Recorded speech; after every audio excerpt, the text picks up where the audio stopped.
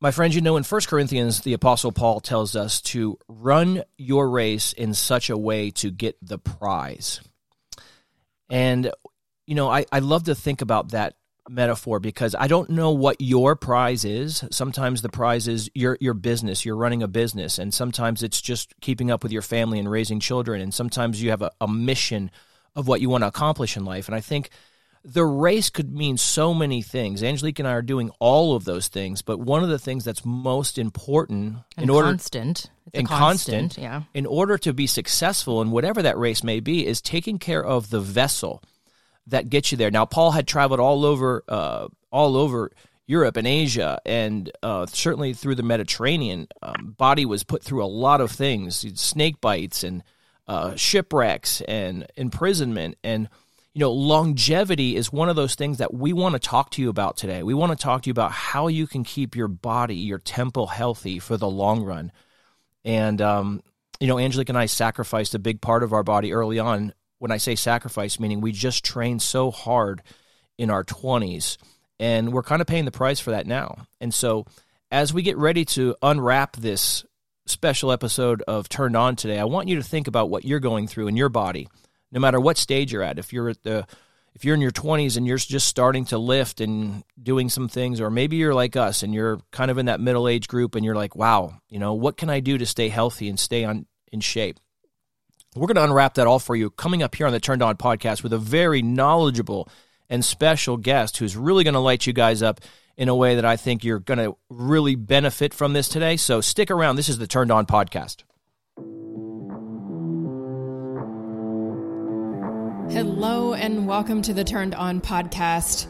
I'm Angelique Nori, and my husband David and I have made it our mission to break the darkness by flipping the switch on the 4 most important areas of your life: in health, relationships, business, and in faith. And sometimes the light in the world and in your life can go dim, either from the intrusion of technology or simply because society is so driven by instant gratification.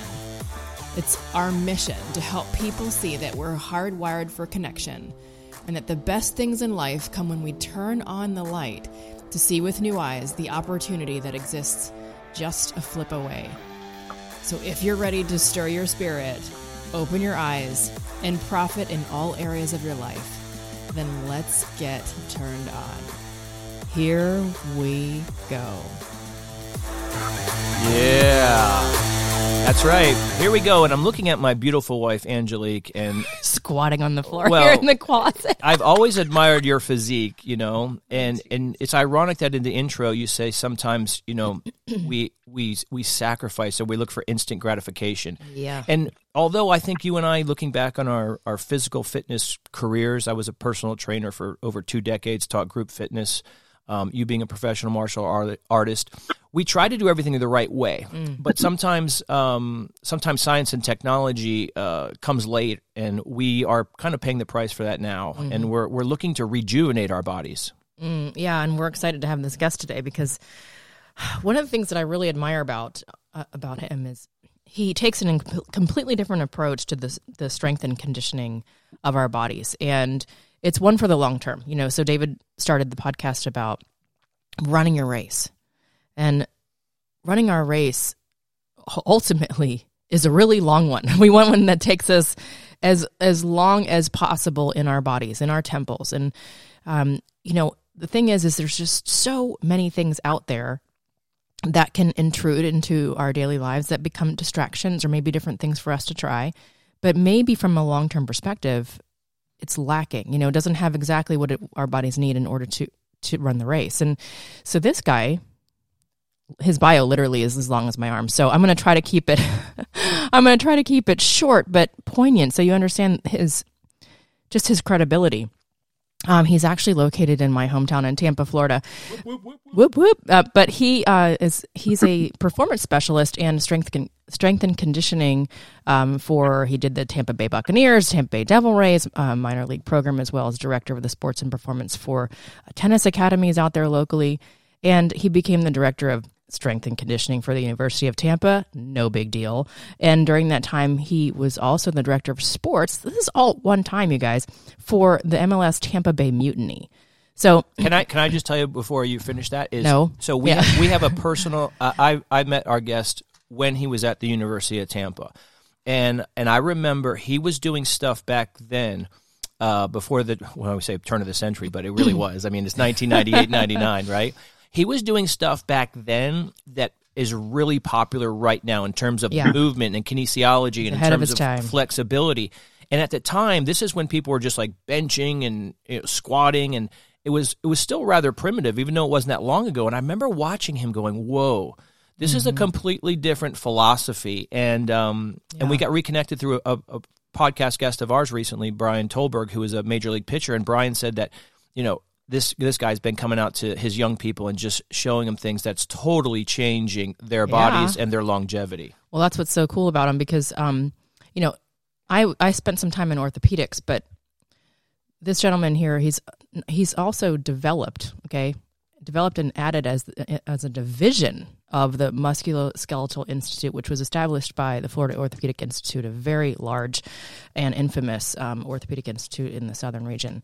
He's driven to develop training systems that are centered on the practical application of highly effective, scientifically based, orthopedically backed, and performance-driven systems. So think about that. Like, I'm going to have him explain a little bit more what that means because it's over my head in so many different ways, but orthopedically sound and driven ways of moving our body. Because, again, like David said, I'm paying the price. He's paying the price for years and years and years of... My shoulders are a mess. Your knees are a mess. Yeah, abusing our bodies, so to speak. If we would have had some orthopedically driven exercises before we totally got to different game. But hopefully it's not too late. So I just want to say welcome. Welcome to our Turn On podcast. Rafael Ruiz is with us today. Thank you for having me. I really appreciate an opportunity to come talk to you guys. I think what you guys are doing is a beautiful thing, and it's something that this world definitely needs. Well, thank you. We can't wait to tap into your knowledge, and I'll start with this question. There's been so much. We know that the fitness world is one of trends. And whether it be food, I remember back in the day it was like eat carbs, then it was fats are bad, then it was no fats, then it was yes, we need fats. And and if we look at the movement and what we see is, remember P90X back in the day, then there was Insanity, and then there's CrossFit, now there's 75 Hard. So our question for you, at what point has all this... I'd like a 75 easy, please. Yeah. At what point, Raph, has all this confused people maybe in terms of longevity, which is what we're going to talk about, and being healthy as a whole? Where do you stand on all that thing and where we're at now? Well, I'll be the first person to tell you, when I was younger, in my day and age, the only thing that was really readily available was bodybuilding. Mm-hmm. And growing up, reading all the bodybuilding magazines and so on and so forth, and I was doing martial arts and playing football. And to give you a background, when I started as a strength and conditioning coach at Sam Houston State, I remember the position coaches and the head coaches literally shoving it down our throats that your job is measured by how strong you can get the football players. Wow. And we did our standard bench press, incline press, cleans, and squats. And that was, I took it to heart. I ran with it, and we went out and we did our best job, and we put up some unbelievable numbers. And this was my first year, actually second year as a hired coach. And I remember being so happy about getting the guys stronger and then having everything completely crash when I saw that a lot of those numbers didn't help my guys play football better. And it was a huge eye opener for me because I'm what I would call naturally rebellious. Yeah. And so for me, I immediately after my own heart. Yeah, and I bucked the system and I said, hold on. I go, if you're telling me that my job is to get somebody's squat numbers higher, but there comes a point of diminishing returns where all of a sudden this person isn't playing better football. He just had his butt, handed to him, and he got laid backwards and pancaked. So I went back and I said, you know what, I've got to take a different approach, forget what everybody else is doing. And now what I started to do was to work backwards. I said, well, let's go to the film room and tell me why this defensive back is getting burned. Why is this defensive lineman not doing his assignment?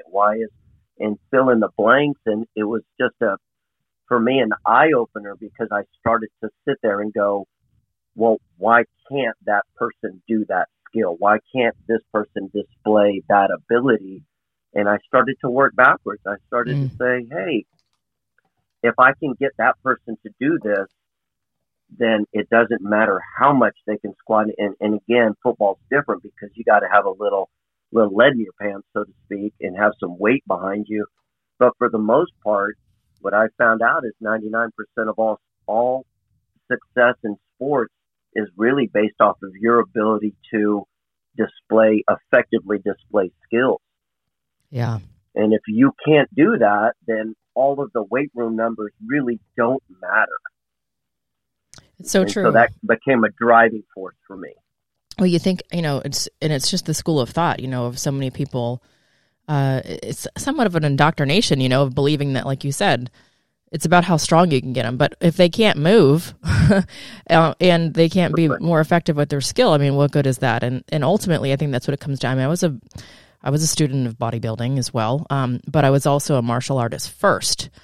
And it was such an interesting shift for me to go from, with a martial arts movement and philosophy to the bodybuilding world, and just seeing a difference in my body, but at the same time, less flexibility, more pain, more highs and lows in terms of results, and there's just so many different things there that lacked consistency for the long term. And so, going back to everything now, looking back, I'm like, I'd much rather be doing martial arts. Yeah. Well, 100%. And to circle back to answer Dave's question is, what I've learned in my career is that if people are getting really confused, they, number one, have to understand that all of these programs that go out there are businesses. They are driven by developing a profit. So true. You have to take that with a grain of salt. So everybody's going to tout this latest, greatest thing. Mm-hmm. But again, the touting is a way for them to make money. So what I've learned over the course, and you can kind of to figure out the old guard, is everything works. You just have to figure out where to plug and play certain modalities that are going to, you just have to figure out, okay, why does this work? If I use this protocol, what are the positives? What are the negatives? And then as a coach, your experience will dictate, okay, I could plug that into this guy. I might not be able to plug it over here because he has bad knees, but that protocol will develop this positive result. And so your job is to negate any of the negative effects, and your job is to accentuate all the positive of whatever modality that you choose to do. Okay. Let's talk about then as we take that thought and we go into movement, and I want to apply this both to athletes, because we're going to talk to athletes, but we're going to talk to what we call, Angelique and I call, like the ham and eggers, or the people, the couch potatoes, or whatever you want to call it. The person that's sitting there going, I just spent the last 2 years indoors on lockdown, and my body changed real quick, and I'm not really moving as well. So I saw a video the other day, Raph, of a big time bodybuilder, and he was throwing mitts, and it's not the same. Like, you can't, just because you have big muscles, it doesn't mean you're going to be a great boxer, because it's more about speed and flexibility and movement. And he just looks so stiff. And physics. Right? And I remember when I went to go swing a baseball bat or play basketball after years of lifting, I just felt like a complete oaf. Like, I felt like I couldn't move and I had no coordination. And then we take that and go to somebody like my mother, who is retired and spends a lot of time. She loves doing dishes for some reason, right? And we talk about functionality. And I told her, Mom, you got bad back problems because you spend a lot of time at that kitchen sink. And even me with lower back problems, when I spend time at that kitchen sink, just the posture of it, I get about 10 minutes and my back is hurting so bad I have to sit on the ground and stretch. But why? The question that's is what why. We're going to ask Raph here is whether we're talking about high-powered athletes or we're talking about people who are just trying to do things around the house to function, how can we steward our bodies to last? Well, the number one thing is, as we get older, what we've found is we forgot to move. Amen. We forgot how beautiful the human body is. We forgot about the unbelievable exponential amount of degrees of freedom that the human body can do. You guys have young kids, just watching them do these movements, and you're just like, that is amazing. But somewhere down the road, as our responsibilities build up, as all of our workloads build up, we just forget to be kids. We forget to move like kids. We forget that our bodies literally were intended to move in robust ranges of motion. Oh, such a revival. Gosh. Do you want to hear an alarming statistic? Do you want to hear something that's going to explain a lot of this? Go ahead. Think about this. According to the American Heart Association, sedentary jobs have increased 83% since the 1950s. Do you think there might be an agenda there? When you're talking about and this has affected us, Angelique. Yeah. You know, when you were training at a school for 10 years, you were a martial arts on your feet all day. I was a personal trainer. I taught 7 to 8 classes a week in addition to being on my feet training people. Then we went into a different thing where I'm writing books and I'm sitting there for hours on end. Even now, we do most of our work from a computer or a phone, and we look at each other and go, we're not moving. But guys, think about this. I'll repeat it. 83% increase in sedentary jobs since the 1950s. That's scary. You think technology might have something to do with that?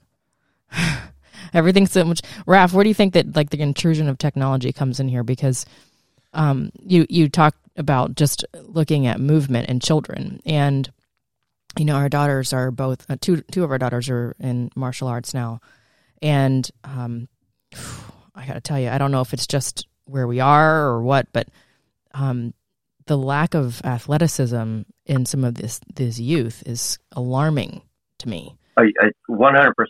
Alarming. And what I try to tell people is, I use the escalator as a perfect example. The escalator should increase productivity as opposed to feed laziness. Right, totally. And so in certain instances, it's human nature. We have to fight against that cultural human nature just to be lazier. So the more things that we have at our disposal. So I'm sitting here at my desk and I've got a computer, a phone, I've got a portal, and I've got a printer. I literally can sit here in this little space and not move for the next 10 hours. Is that a good thing? It's great for productivity in a short term, but it's not great for productivity in a long term. So in that regard, technology we have to be very, very smart about what technology will skew us towards. And it, to me, technology can be a great thing and people can use it for amazing, amazing things, but it can also feed the animal that is inside of us, which is that really lazy, don't want to move, and I don't really feel like doing anything. Yeah, we're hedonistic in that regard. You know, it's just taking 100%. Yeah, taking the easy way out, but we still want to keep things simple enough that the average bear could do it. You know, not everybody is going to be an elite athlete that their career depends on long-term mobility and functionality and performance. So when you think about people that are like, well, that was never really a life philosophy for me, how can we keep it simple enough for them without giving them the way to take the easy way out? I mean, everything's a binary decision. And there's another perspective here. There's a global review representing that 47% of the global adult population found that the average person sits down for anywhere from 4.7 to 6.5 hours a day. Just sitting. I don't want to be in that stat, man. I don't want to be in that stat. So talk to us, Raph. Like, what would you say? You know, because not everyone can work with you personally as much as we all like to. What would you tell our listeners that whether it's 3 or 5 things, or maybe it's some arbitrary number, but what are some things that people can do right now that are simple enough to start working towards like orthopedically sound and functional movement that can take them up a degree higher every single day? If we're talking about just my category of you know what, I just want to be in the best possible position to help other people, which includes my kids. I really would start with a change in global thought, such as one of the things that we like to do with my family, with all of our athletes, is what we call if-then operant conditioning. And so something as simple as making better choices. And so what we would do is, if you do this, then, and then you can fill in the blank with either a positive or negative. And the positive or negative is really dependent on the person receiving the message. So if, David, you hate running long distance, you could easily say, hey, you know what?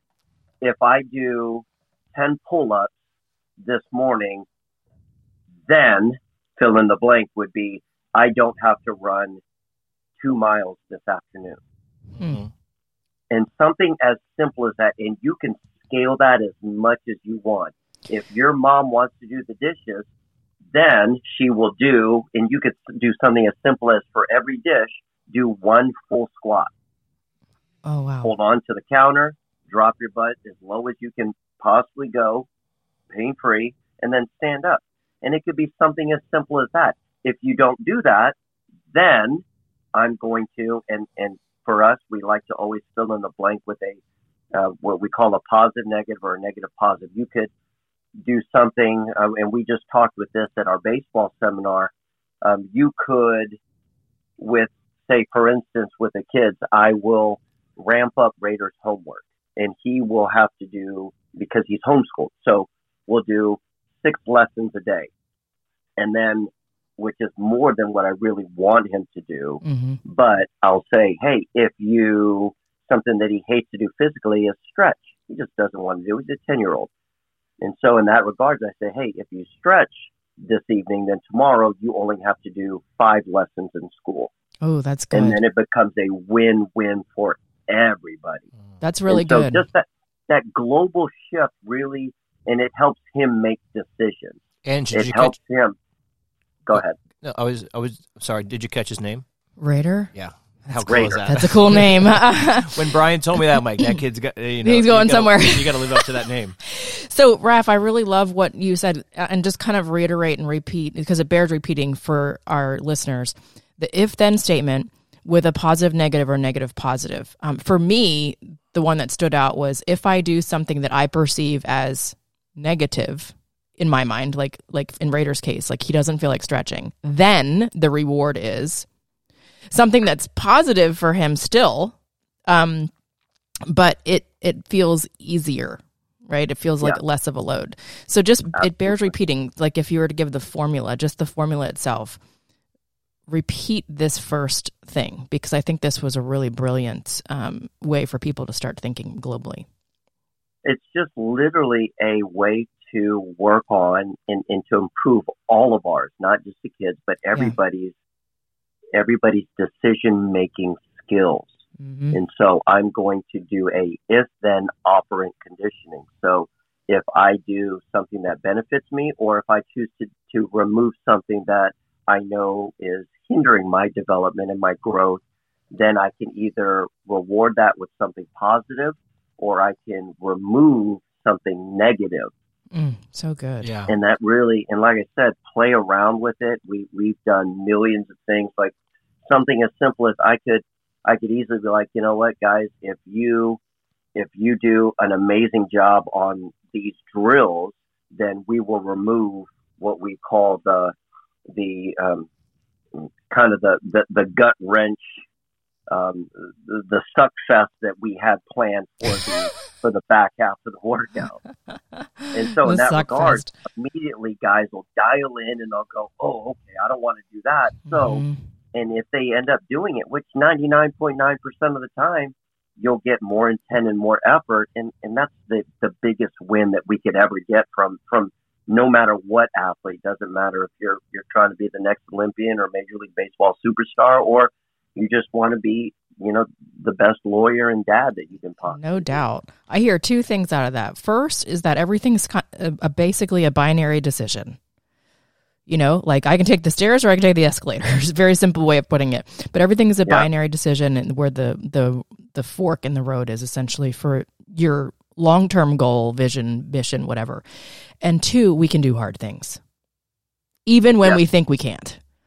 And it's just because like you just said, they'll dial in 99% of the time because you put them up to a test that says, then you won't have to blank. And I mean, gosh, I'm going to use this in our business. I just think this is awesome. Okay, so that's the first thing. I don't know how many things you have, but again, the other two there's lots of the other two tie in together. One is the global feeling of obligation and opportunity, and that's something that we struggle with all the time. And I don't care who you are. I will tell you that most people are motivated either by obligation or either by opportunity. But what I always tell everybody is learn how to manipulate both within your own headspace.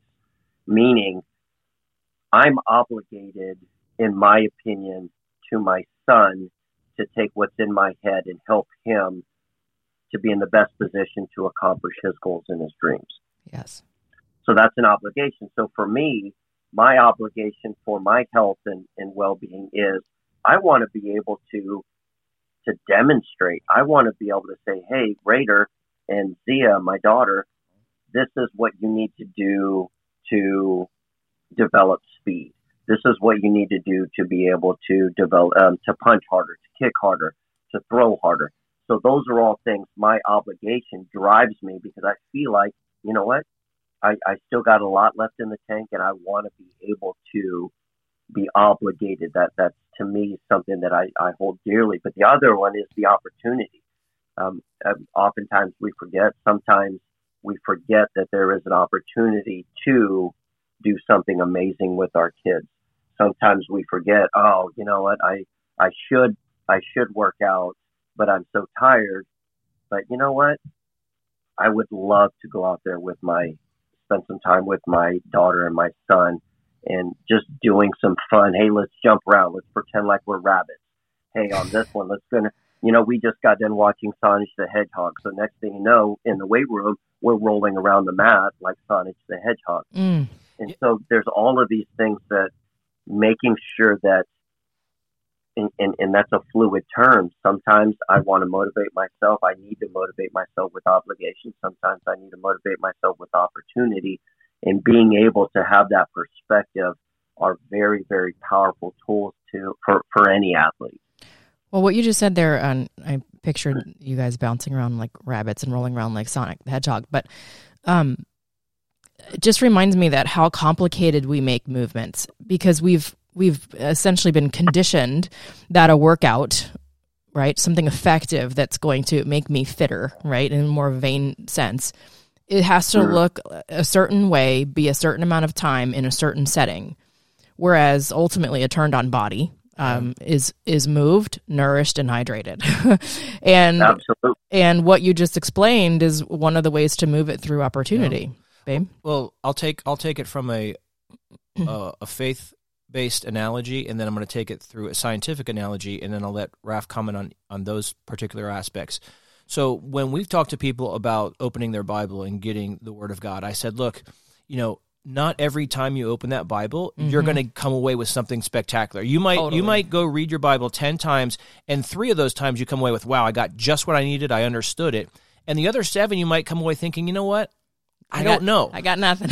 But here's the thing. You were in the Word. Yeah. And even though you don't know if you got something, you did because you were in the Word. And I compare that to being in the gym or moving. You might say, I'm going to exercise 10 times this month. Yeah. And out of those 10 times, you might have got 3 workouts like, wow, I was on point. I was sweating. I got a great pump. And the other times you might leave the gym going, I don't know if I did anything worthwhile, but the fact of the matter is you were in there moving. So I want you guys to think about that, about it doesn't have to be the best one every time. You just have to be in the Word to get your spirit right, and you have to be moving to get your body right. Which is like batting 300 versus 1,000. Yeah, and when we talk about movement from a scientific standpoint, one of the greats of all time, Albert Einstein, he says, nothing happens until something moves. I mean, it's so simple, right? Another one said, the primary and most beautiful of nature's qualities is motion. And then Sir Isaac Newton says, this is one you've heard before, a body at motion stays in motion, a body at rest stays at rest. And so what happens is we have become sedentary. And when we look at our little daughter, she wakes up first thing in the morning. Does she walk out? No. The little girl at 2 sprints out, right? When you ask a kid to do something, it's almost like they can't stop moving. Yeah. And us as adults go, I wish I had that kind of energy. Yeah. Sometimes it's just about what happens is your a metabolism slows down when you're at the desk all day. And it's just the switch. It's just that on switch saying, if I go out there and start moving, it's amazing how your body will react and say, hey, you know what? 10 minutes ago, I felt like taking a nap, but now I could actually do something. What do you think about that? Unbelievable. Movement is medicine. We've said that from day one, and a lot has changed about, when you talk about science and technology, a lot has changed about how we view the human body. And one of the major things that has changed over the last, I would say within the last 10 years is tendinopathy and how we address that. And back in the day, it was like, okay, if you have tendinitis, don't do anything. Let's put you in a sling. Let's bed rest. But now we know that, you've got to drive movement. You've got to drive blood flow. You've got to drive compression. You've got to literally force things to move and be smart about it. But the bottom line is you got to move. The auto regulation of brain chemistry, I would say, is the number one thing that we miss when we stop moving. There's just something to be said about getting your endorphins going, getting your serotonin moving, getting your melanin production going. It doesn't happen until we get big outputs of blood flow. Wow. That's key so key. And think about how much of that, just even the last couple of years, that people missed out on, which then, created just a downward spiral of habits, and it's hard for people to get back in. Well, you talk about the regulation of brain chemistry. I mean, if you don't regulate that, you start to create mental habits. You start to create, how do I deal with other people? How do I react in certain situations? And all of that becomes habits. People forget those are mental habits that now all of a sudden I get snippy, I get snarky, I get short-tempered. And you do that for a couple of days, you do that for a couple months, you do that for 2 years of COVID. And next thing you know, we've got a pretty nasty epidemic of young people who just don't know how to calm and pause their soul. Wow. I tell you what, if you were reading a book right now, if this was a book, now would be the time that you take out your highlighter and highlight it, and you dog-ear that 32 page. 32 minutes and in a page. Dog-ear that page, because that right there, I think, is at the gist of why we wanted to talk to you. And Angelique, I know it speaks to us because we think, well, okay, most people say, well, I'm getting older. I'm supposed to slow down. It's part of the natural process. But what we're forgetting about According to who? how it affects the rest of the body. Wow. Your brain will not be as sharp. Your mood will not be as good. I talked to my doctor, and he says, if you want to increase your testosterone, you have to get blood flow. Yeah. You have to get water. And goes, that's going to help increase your testosterone just as much as anything else. Yeah, I mean, you got to put a big heavy bar on your back, and it's just one of those things. Like we say it all the time.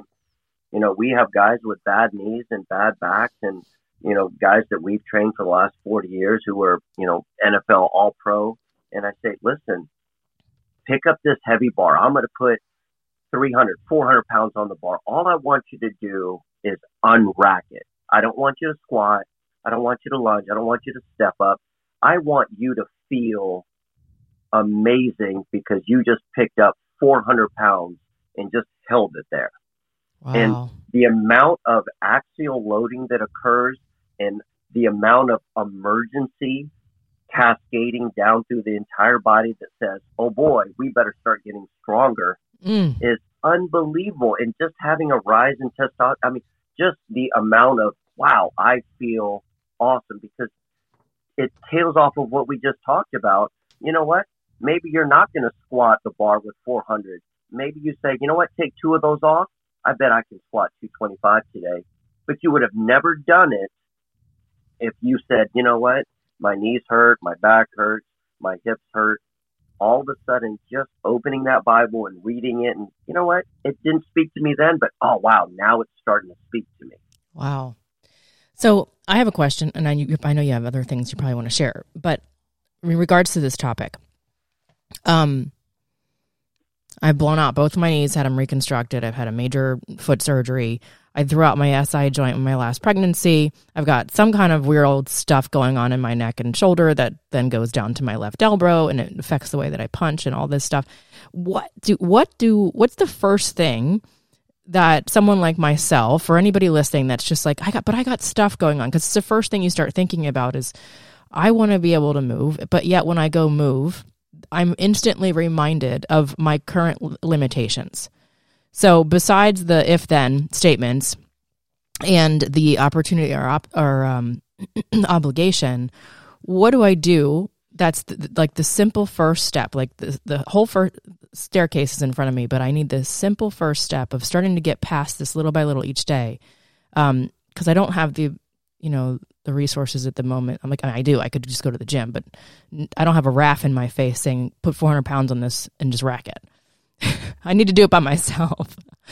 I would immediately, and this is my go-to, I would find an amazing yoga instructor. Okay. I would dedicate that time to you. I would say, Angelique, this is my time for 1 hour that I'm going to move better.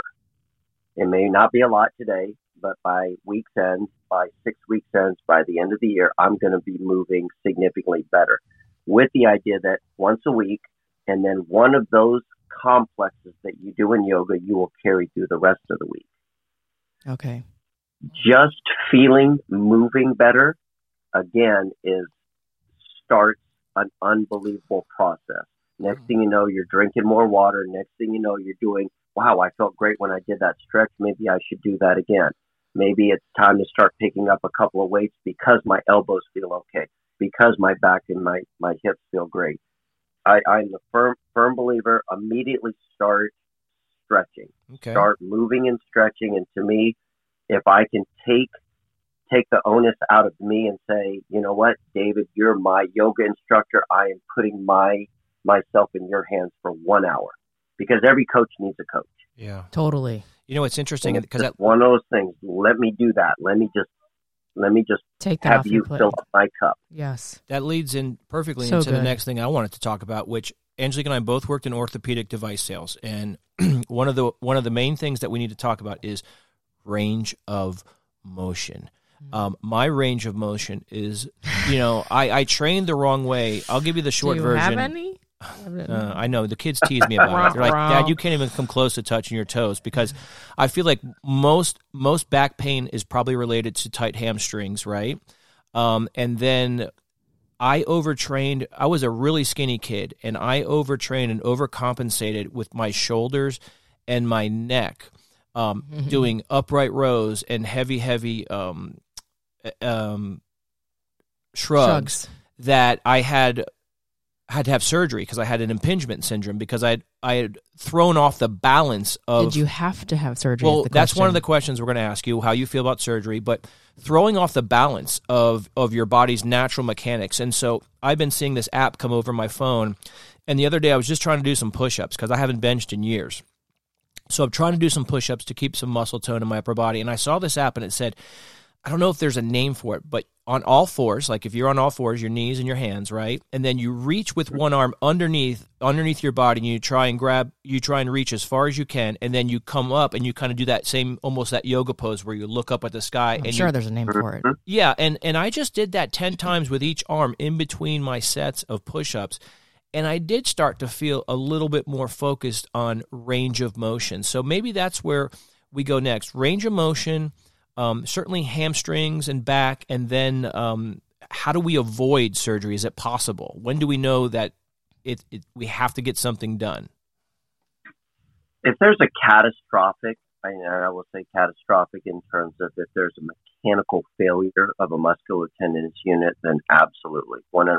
I would say if you're going to fight through things, it really puts a lot of hurdles in your way, and sometimes just getting downtrodden like that, where every single degree of movement, every degree of freedom is gone, then I would strongly start to say, you know what, maybe surgery is going to work better if my quality of life would dictate getting surgery. Yeah.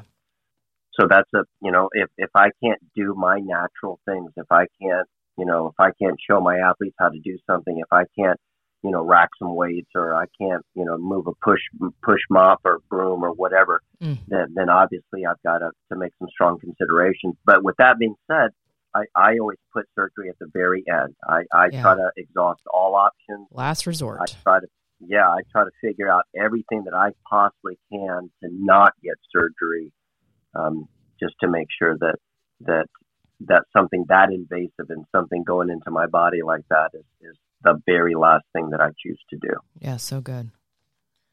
So we talked, you've done the if-then statements. You've done obligation and opportunity. Did you have something else that you wanted to share?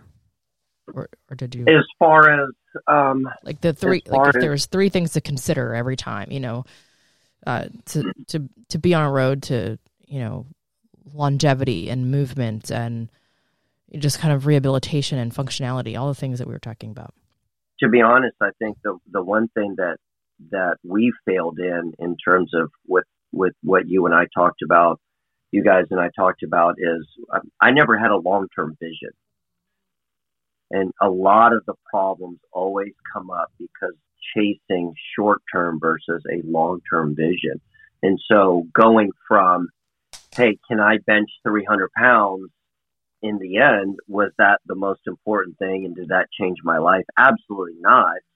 Now starting to look at, hey, what are some of the things that I can teach my son? How can we avoid some problems? How can we ensure that you're putting your best possible foot forward to accomplish your goals and your dreams? So that would be my long-term vision, extends into the children, into the lives of my children and my athletes. So I would say the number one thing would be have a long-term plan, have a long-term outcome, because if not, it's easy to get sidetracked. It's so true. I mean, it's how long-term vision really turns out to become natural legacy, for yourself, for your children, generations after you. And overdoing it, I overdid it with my shoulders. I paid the price, still paying the price with arthritis and stuff.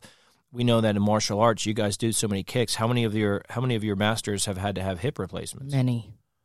Right? Because it was over and over, They might have been really flexible. I mean, if you can kick above your head, flexibility isn't your problem, right? But you still, for a young man to have a hip replacement. They lost their flexibility. Somewhere along the way, whether it was being done improperly or just overuse. I mean, there's something to be said about that too, because, Raph, martial arts is a wonderful, like body in motion sport and discipline. But so many of these guys, I don't know. I mean, they got hip replacements.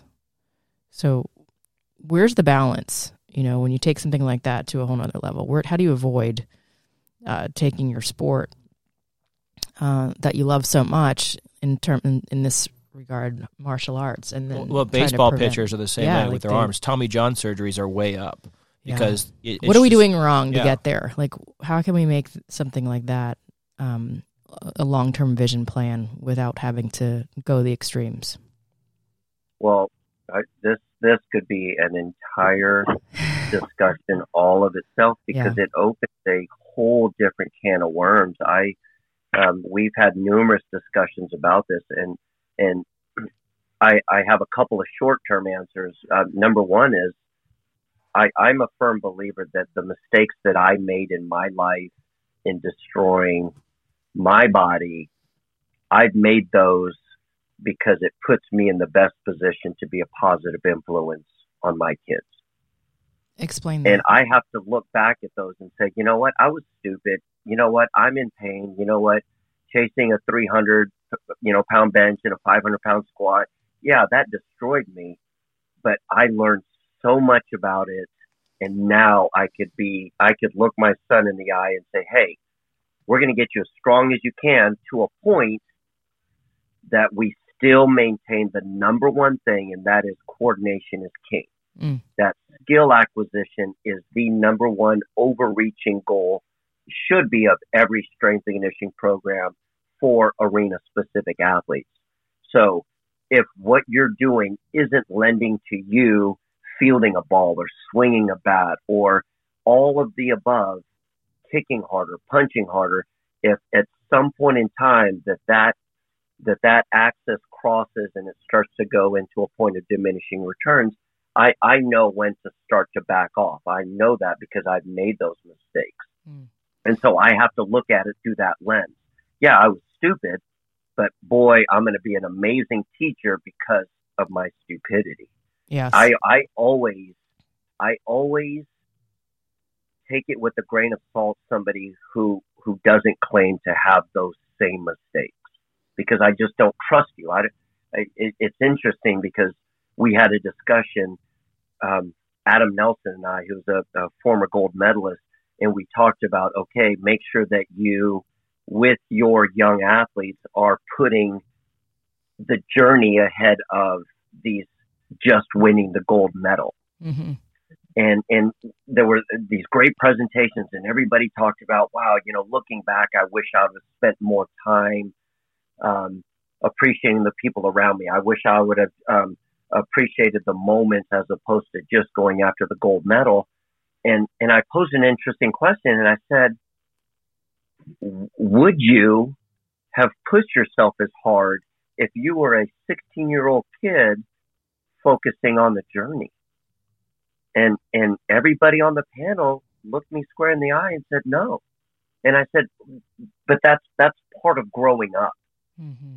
That's part of what we have to do as parents, be there to be that safety net of saying, you know what, Raider, go and set your hair on fire, and you be passionate, and you go do the things that you feel you want to do. I'm going to be here.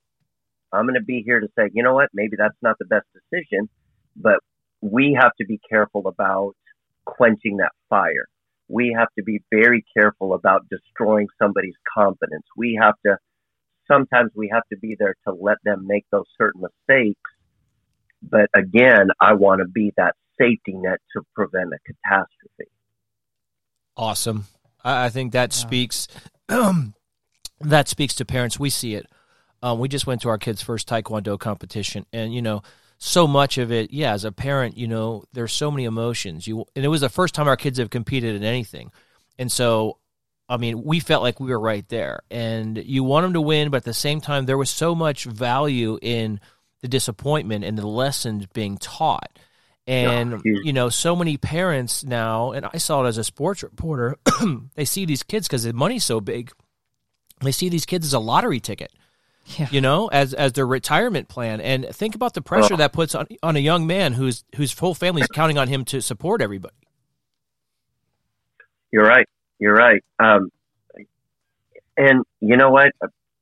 I'm here to advise people because I've been blessed with enough opportunities to see people go from being starstruck to having full-blown stardom. And the very first thing that I always tell parents, and parents come to me and they go, hey, my 12-year-old is throwing 75 miles an hour, or, my son just broke these swimming records, or they run this fast and this is going to be the next Olympian, or this person. Yeah. And I tell people, I will be very truthful with them. And I will say, you have to understand that if you are choosing this route, looking into the child's eyes, and then being very conscious to look into the parent's eyes and saying, if you choose this route, you will run the car into the dirt. Wow. There is no way about it. I've never met a highly overachieving, high accomplished athlete that didn't just wear the tires into the ground. It won't happen. And I tell people this. I say, I don't say this to dissuade you. I tell you this as a realist. We've never had an Olympian who at the end of their journey was like, wow, I feel great. Yeah. And so I want people to understand that if you're fortunate and God blessed enough to have that opportunity, you have to understand that you will burn the candles at both ends, and you're not going to come out of the other end of the tunnel. And it's not going to be the journey you think that it's going to be. Am I telling you not to do it? No, absolutely not. If that's your dream and that's your passion, then do it. But understand the reality is that car is going to be broken coming out the back end, and our job is to make sure that there's as much of a positive experience as we can possibly get. That you're gonna take your fame and your fortune, and you're gonna do something amazing with it, versus the journey of, hey, I signed my first multi-million-dollar contract, and I don't know what to do with that. Versus, we've set up and I've started a charity. I've started a foundation. I'm helping the next group of athletes down the ladder. I'm helping them up. Yeah, that's why I admire so many of these guys who do retire early. I think about a Ricky Williams, who they gave him so many carries, and he was such a workhorse, and he was built differently. Like, he looked like he was built to handle the load, but he retired early because he wanted something later in life. If you look at somebody, I go back to the old school, and you're from Texas, right? So you go back to a guy like Earl Campbell. He can't even walk now. I just saw a picture yesterday in the news. Mike Tyson's in a wheelchair. What? Right. Yeah, Mike Tyson's been in a wheelchair. He says he doesn't think he has long to live. Now, who knows what the reasons are? Jeez, I didn't even Who know was that running back for Minnesota? Oh, well, the one was you have Robert Smith. Man, boy, I pulled that one. That's a sports reporter. I pulled that name. Robert Smith retired at the top of his career. Barry Sanders had a lot left to go, and these are two of the guys that they could have had millions and millions of more dollars. And sometimes we see it in the bodybuilding world or in the world of fitness. Angelique has told people, you're going to go for what? A plastic trophy? A plastic trophy. And $1,000 a month stipend for protein? Like, are you serious? So many of those athletes that we see and admire, when they're on stage posing, they're probably, and they'll admit it, they're as close to being unhealthy and near death as ever when you've depleted your body, and you do that over and over and over again, and you keep trying to go to the well, and eventually your whole body mechanisms get thrown off because you've been tricking your body for years. That's right. You're right. The body's smart. To me, I'm always fascinated by, it's the only sport where in competition time, you are your unhealthiest. So bizarre. What a bizarre thing. It's just so bizarre to even think about, and I went down that route just a couple of times, but I had a bigger mission, the reason I stepped on stage had nothing to do with me wanting to step on stage. So it was never a goal for me to be in it to win it. But it's interesting because I needed that experience to speak on it. Absolutely. And God blessed me immediately. There was the interviews and the covers and, all the things that went along with it. But I was like so satisfied with just doing it a few times, and just to have that, experience to be able to be, speak dangerously about, the practices that went into that particular sport. And I'm not here to say to knock it or whatever, but hey, it's just, if we're talking about this subject, it's going to definitely be controversial. Think about the sports that have evolved into competitive sports, and we think about, when I was with the newspaper there in Tampa, I had a column called Give Me 10, and it was my job to go out and try out different things and just kind of be the guy in the street. And I remember taking my first hot yoga class there in Tampa, and I remember doing some stuff with some MMA guys, and trying to find out what that was all about. But do you know, this is interesting, the most challenging thing that I've ever done as a reporter and as what I would call a ham and egger athlete was when I did a series on surfers. And it was the most physically challenging thing I've ever done. And I immediately remember a guy named Laird Hamilton. If you've ever seen, Absolutely. He has an amazing, amazing work ethic and the type of workouts. But when we talk about looking at it from a perspective, we started this with Run Your Race, and so much of surfing is becoming one with nature. Without getting too much into the woo-woo of it, It really is about being in the ocean, paddling, balance. It's about, having your Timing. mindset there. and it's incredible. Ange, when we did that in Hawaii, it was incredibly challenging. Yeah. And so if you ever get a chance, look up some of those Laird Hamilton workouts. He was a beast. I mean, guys would go with him into Hawaii and they would just be puking all over the place because they couldn't keep up with him. I mean, it's a tried and true formula. You take, like I said, I've been very blessed with the opportunity to work with a full spectrum of athletes from all walks of life and all arenas. And it never fails. You always find the guys who are just going to outwork people, who are training intently, and who just don't quit. They run the race, and they go from boxing match to boxing match to boxing match, and to me, that's how I always look at it. I look at when somebody comes to me and they go, hey, what is it going to take for my 8-year-old to be the next Derek Jeter? And I say, listen, this is a long-term plan. But you have to look at it the same way you would look at it as a prize fighter. You train and you prepare, and then you slug it out. And then you go back into the gym and you train and you prepare, and then you slug it out. You get into a fist fight, and that's going to go on for the duration of your career until you decide that, it's not worth it. You've weighed that out, and it's just not worth it anymore to you. So one last question for you, Raph, before we wrap it up. Do you think that we're all innately wired the same in terms of we're talking a lot of mental fortitude and these binary decisions and the if-thens and the opportunity obligations and, giving those tools and formulas?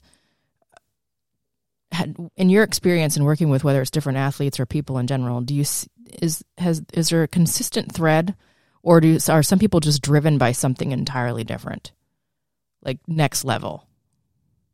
I believe that the average person would be shocked just how much a high level athlete is dedicated. Mm-hmm.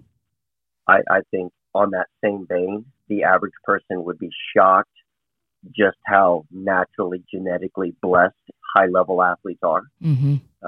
That they're never really going to have to work hard to beat us.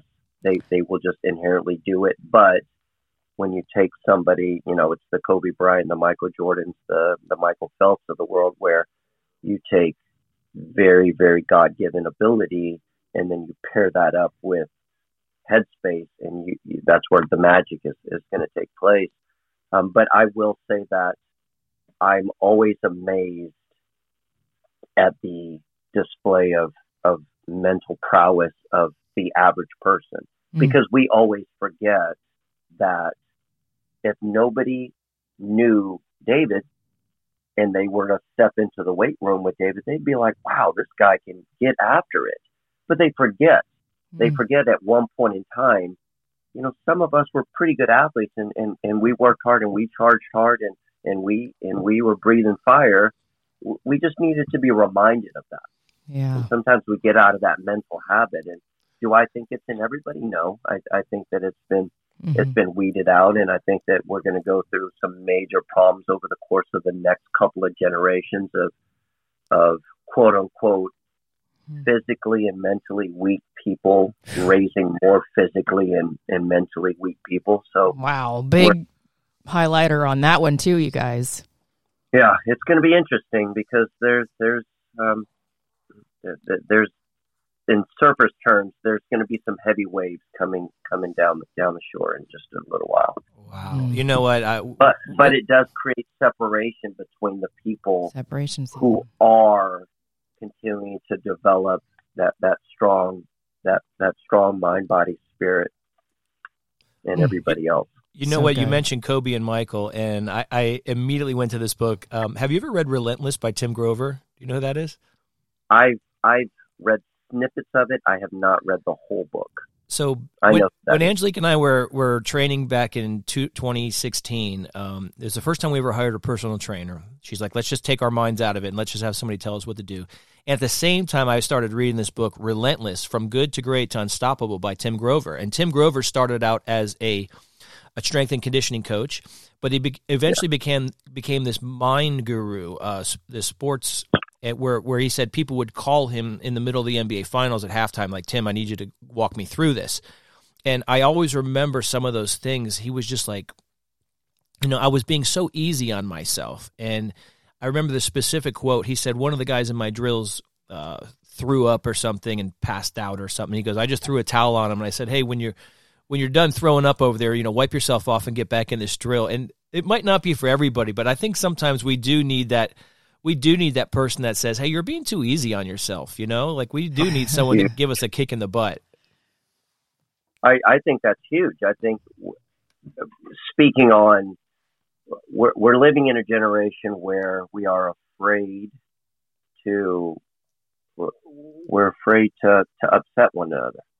We're afraid to rock the boat. But the reality is, and that's why I love sports so much, is the ball doesn't care what your feelings are. You're either going to hit it or you're not going to hit it. It's so true. And so we're preparing a generation of young athletes that, hey, it's okay. Hey, take another cut. Hey, do another round. But, when you step into the batter's box, the game is still the same. You still get 3 strikes. There isn't hey, 3 strikes. Oh, I'm crying. No, I'll go, get back in there and take some more. It's, go to the bench and now you got to cry. Yeah. And you got to be upset until the next 8 batters come around. And what you do in the next 8 batters is going to determine how amazing or not amazing that you display your skills, and then take that over the course of, hey, let's get back to the weight room. Let's get back to the gym.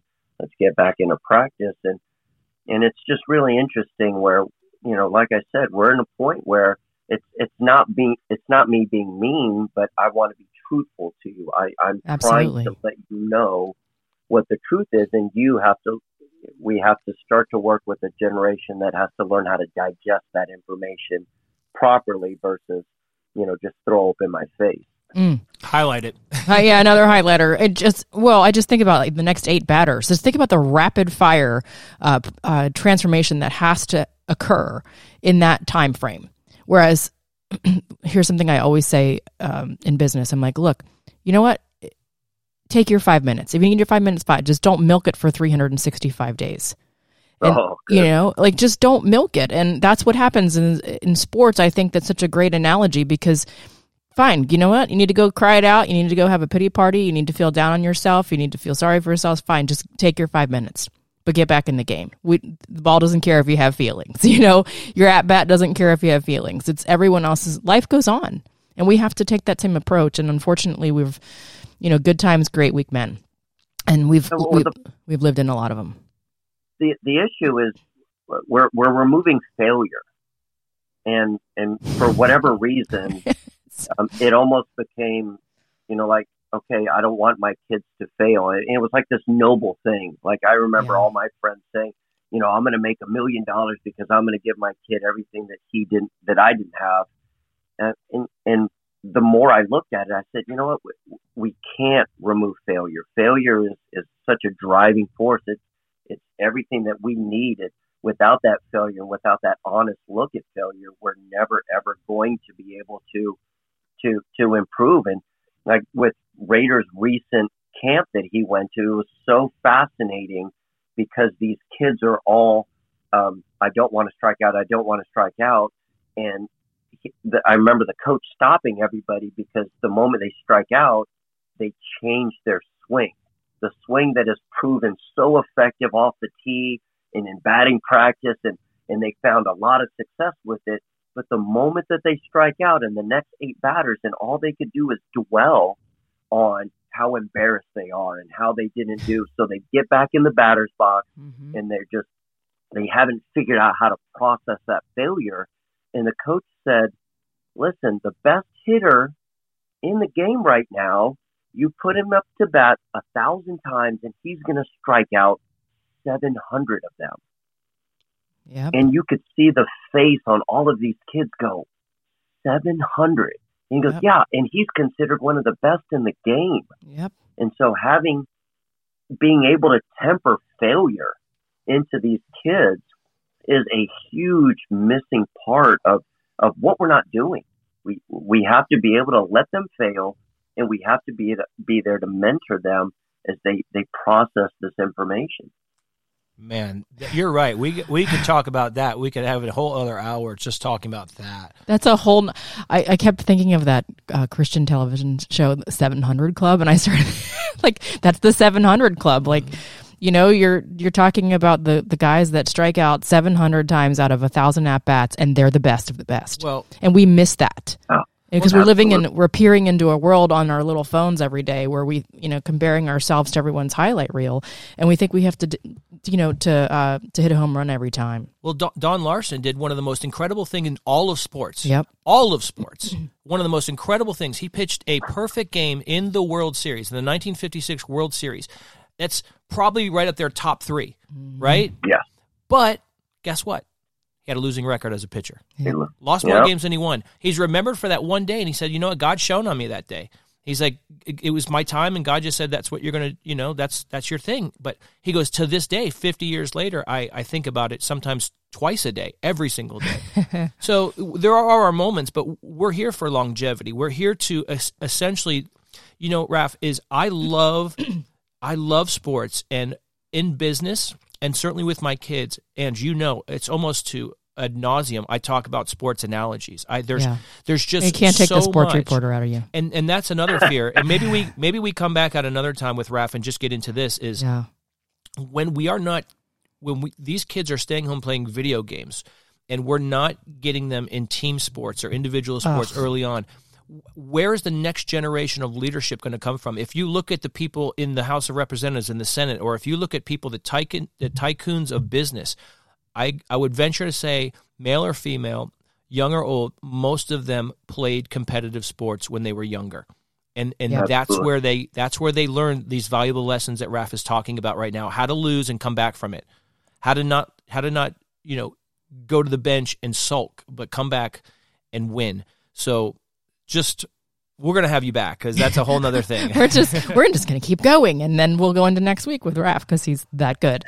You just provided so much more value than what your resume gives us. The bio that I read in the beginning, you obviously know that you're an unbelievably credible and valuable asset in the sports world with strength and conditioning and all the things that you bring to the table. But man, just the mental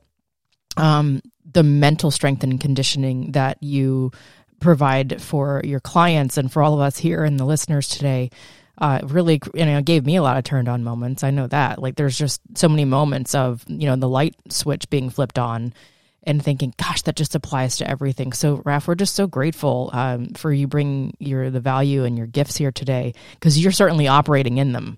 And that, to me, when I see people operating in their gift, it is a true indication of how much you trust God and with the ability that He's given you, and that's pretty darn cool. Raph, where can they find you? Like, if there's people that are local to you, I'm sure there'd be ways that they can maybe get in touch if they need to. But where can they find you, virtually, physically? Not to track you down or anything, but just just to find out more about you. The easiest way would be social media. We run a program called Athlete ASAP. We put all of our content out there because I'm a firm believer, learn from our mistakes, learn from what we're doing well, learn from what we screwed up on. You can also look up for all of you guys with kiddos. We made a page for Raider, so it's Raider, I think _ something like that, R8R Ruiz, and all of it. It's literally, we film him going through all the workouts because we wanted other kids to see that, hey, there's other 10-year-olds that you can do exactly what these other 10-year-olds are doing. And just as much with, it's for the parents. So the parents have, for the last 10 years, and be like, hey, what do I do with my daughter or my son? And I'm like, you know what? We're just going to film what we do every day. Like today we went to the pool and we worked on calming your mind. So we had Raider do some grab a brick off the bottom of the pool.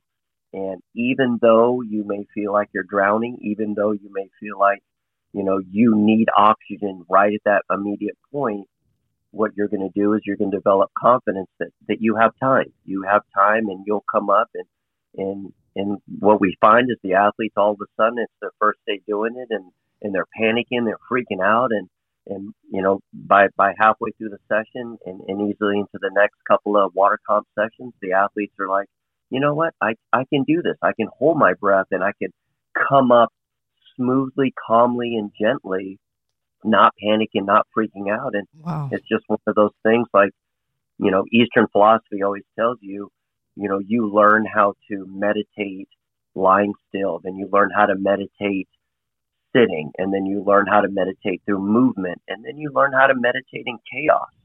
And so one of those things, we filmed it today. It's like, hey, here's a 10-year-old plucking up a brick off of the bottom of the deep end of the pool, and he's staying calm, cool, and collected. And there's no doubt in my mind that that's going to pay off, not just in sports, but his ability to go, you know what, somebody's making him angry out, at the park, or somebody's, really, quote unquote, pissed him off. And okay, Raider, just take a big deep breath, calm your soul.